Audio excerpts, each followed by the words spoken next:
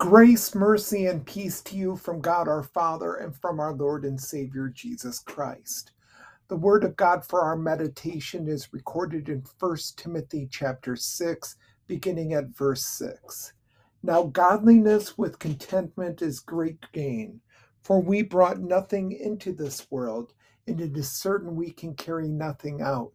And having food and clothing, with these we shall be content.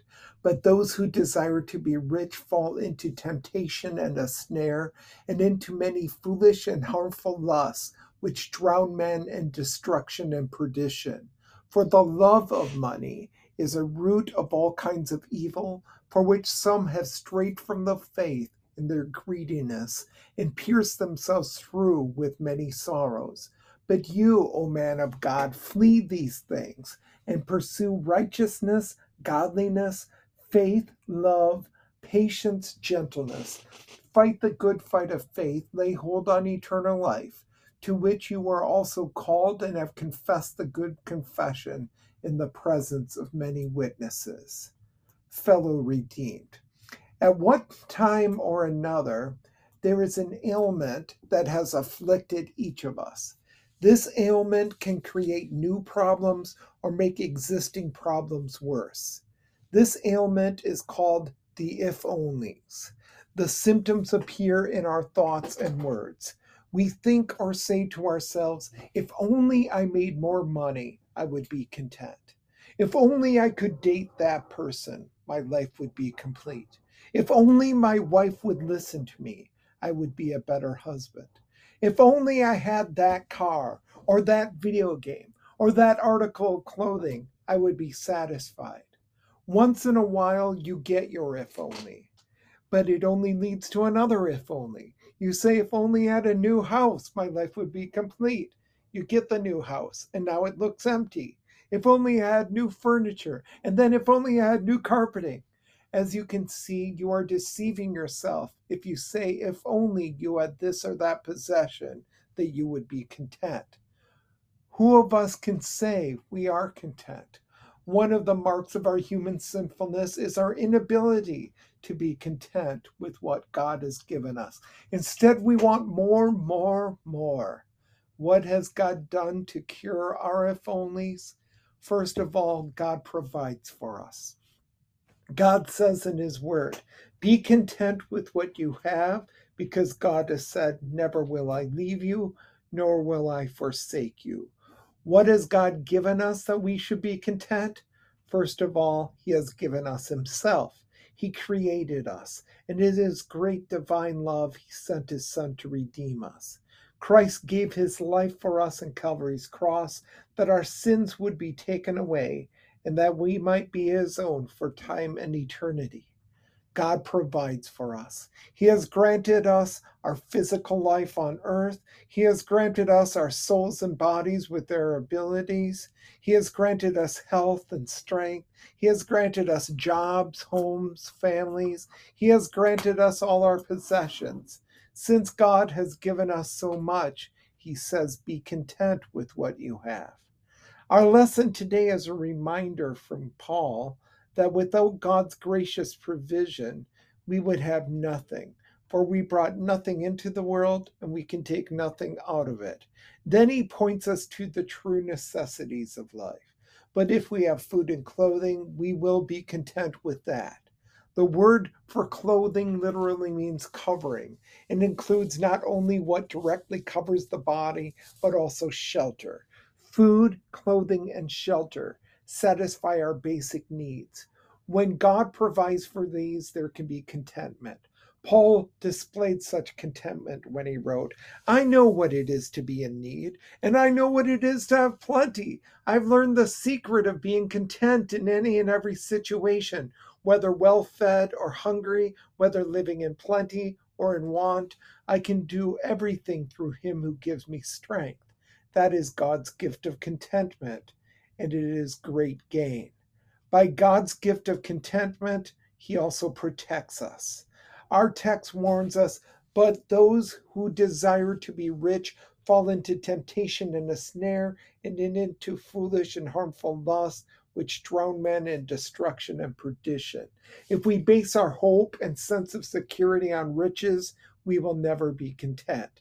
We will always seek to gain more, more, more, never satisfied throughout our lives. Many people, including Christians, want to get rich. We are warned here that a desire for riches is beset with dangers. Lives controlled by a desire for riches follow a similar pattern, yielding to temptation, trapped by sinful desires, being driven to foolish and senseless actions, and finally lost in ultimate ruin. For the love of money is a root of all kinds of evil. This is one of the most misused and misquoted passages in Scripture. Notice that money itself is not the evil. Scripture does not condemn the rich. Scripture does not condemn Abraham, Job, or Solomon for their wealth. What Paul is addressing here is the desire to be rich.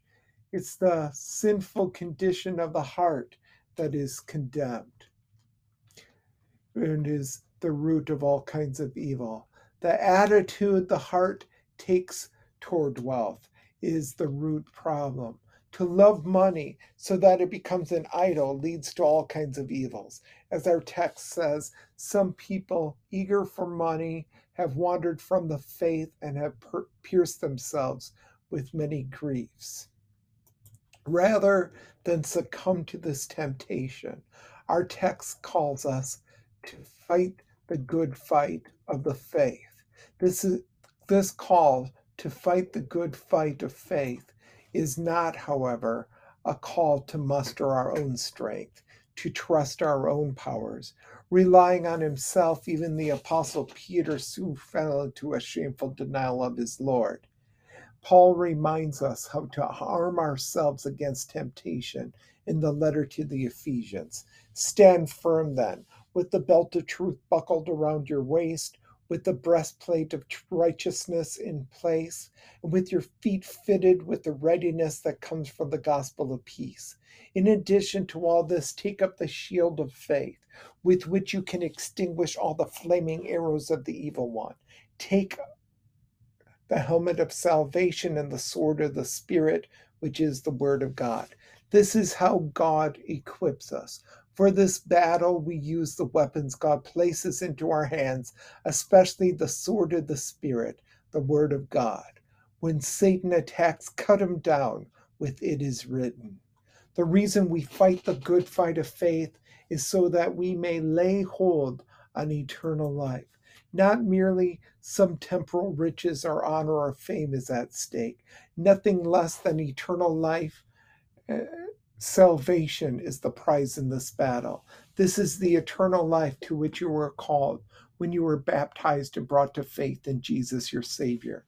At baptism and again at confirmation, you made your good confession in the presence of many witnesses. God preserves you in this faith to which you were called and made your good confession.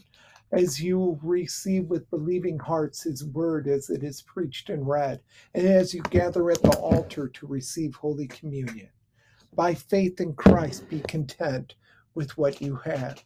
Then, instead of coveting and desiring the things your neighbors have, instead of being discontent and unhappy with your lot and station in life, instead of always wanting more, more, more, you will lay hold of heaven and eternal glory and life.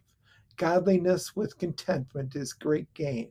To be a Christian and to be content in Christ is the greatest gain of all. This means that God provides for all your needs of body and soul here on earth, and will surely have the blessings of eternal life when you die. We have the best of both worlds in Christ. How can we be anything but content? Amen. Let us pray. Almighty God, our Heavenly Father, your mercies are new to us every morning, and though we have not deserved your goodness, you abundantly provide for all our needs of body and soul. Give us, we pray, your Holy Spirit, that we may heartily acknowledge your merciful goodness toward us, give thanks for all your benefits, and serve you in willing obedience through Jesus Christ, your Son, our Lord, who lives and reigns with you in the Holy Spirit, one God, now and forever. Amen. The grace of our Lord Jesus Christ and the love of God and the communion of the Holy Spirit be with you always. Amen. Praise the Lord.